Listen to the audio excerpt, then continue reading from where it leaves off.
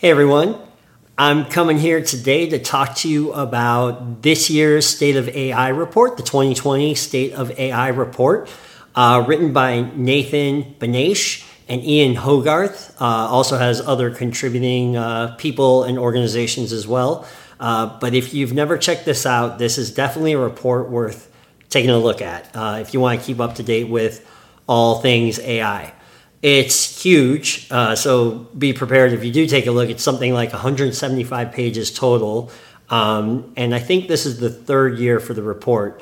But they do such a great job of putting this thing together. They cover so many different areas of AI and what's going on. And in fact, they break it down into 5 categories: research, talent, industry, politics, and predictions around AI. So a whole bunch of information in all those different categories. So super interesting, helps you keep up to date. It's sort of like the annual thing. I've been checking it out since the first report. And so I just wanted to do this quick video to kind of mention that, point you in that direction if you haven't seen it before. Also give a few of the highlights here. They talk about how NLP, or natural language processing, is basically the hottest, most popular area of AI right now. And that is a very exciting area of AI for me as well. I'm paying attention to it constantly because I think that's also where, some of the most, impressive applications and use cases are coming to be. Some of these really advanced NLP models are starting to show up in, search engines like Google Search and Microsoft Bing, as they mentioned in the report. And these models are becoming super sophisticated, very advanced, doing better and better all the time on different benchmarks that measure how well they do things like question answering and so on.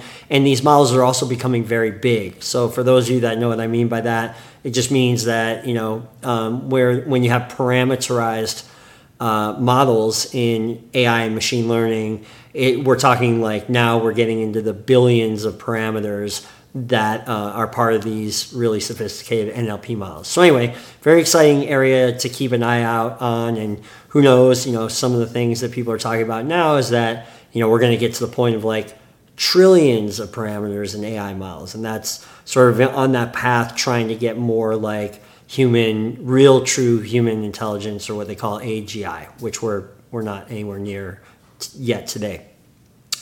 Some other things they point out that are really interesting are around the biology and biotechnology sectors and what's going on around there, and also in healthcare.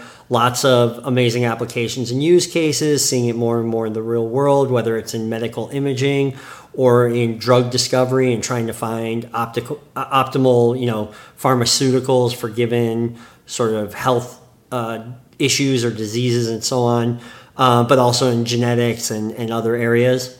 One of the interesting things they point out as well is that only 15% of all AI research right now only 15% of all AI research right now is closed source. So you're probably familiar with the term open source, which basically means that, people have access to the code, the papers, the information. Only 15% of the AI papers that are published today are released also with accompanying code, which is kind of interesting because, as we're hearing more and more about these things around, ethical AI transparency, AI explainability, and so on, the more closed it is, the more you start to run into potential issues with what they call AI accountability or AI reproducibility. So basically just saying, when AI solutions are built and deployed to the real world, who's accountable for those solutions?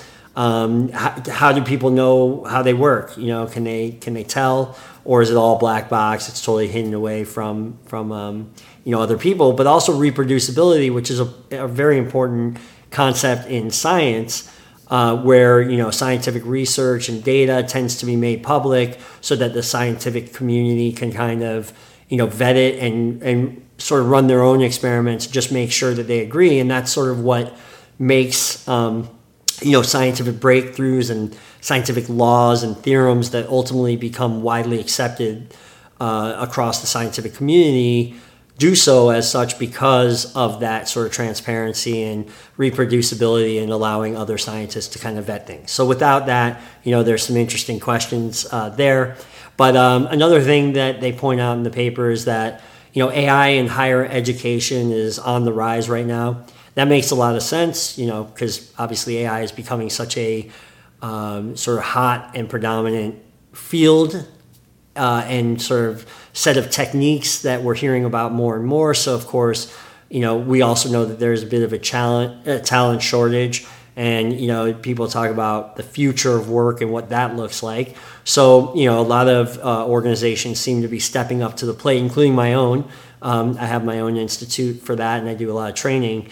But basically, trying to address that, which is great. Although they also point out that there's this academic brain drain where, there's such a need for AI talent and such a shortage that, companies like tech companies and so on are sort of, getting academics and professors and things to kind of come over and work for them.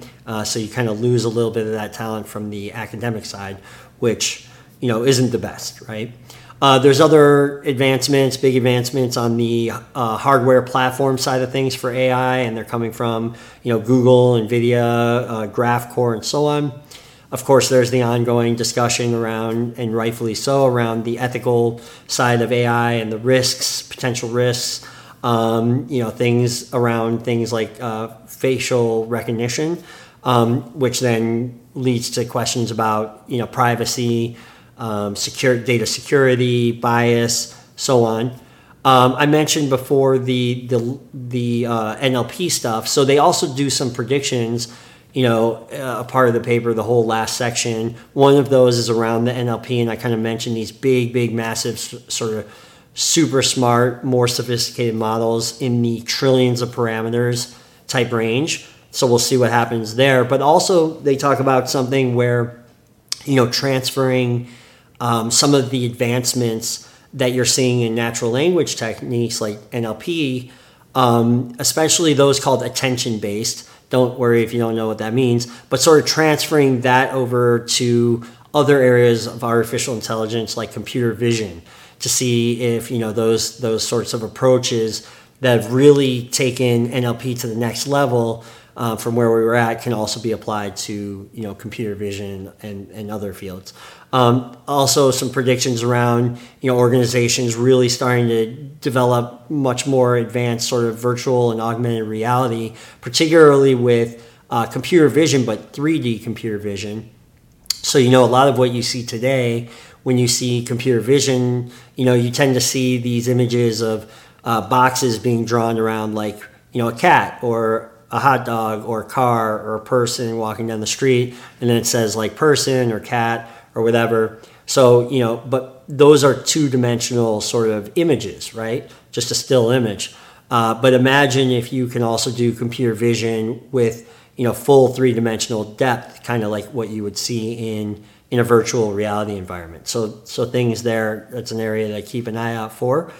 And then also, again, with this sort of advancement that's going on and interest in the healthcare and biotechnology side of things, that's an area I'm really keeping my eye out on and really interested in, just because, one of the things that I talk about a lot in my book is, the ways that AI can benefit people, not just businesses, but people as well. And one of the most exciting areas for that are in sort of earlier disease detection, earlier treatments, better health outcomes, and so on, whether it's with cardiovascular related issues or, pulmonary issues or skin cancer issues or whatever. There's a lot more sort of happening all the time in that area. So super, super cool. If you've never checked out this report, I highly recommend you look it up online. Again, it's called the 2020 State of AI Report. It's huge, but it's a bit overwhelming, but certainly it's at least worth a skim. Just kind of scan through it. You'll learn a lot. It's certainly an all-in-one sort of source for what's been going on the last year. Highly recommend you check it out. Enjoy, and I'll see you in the next video.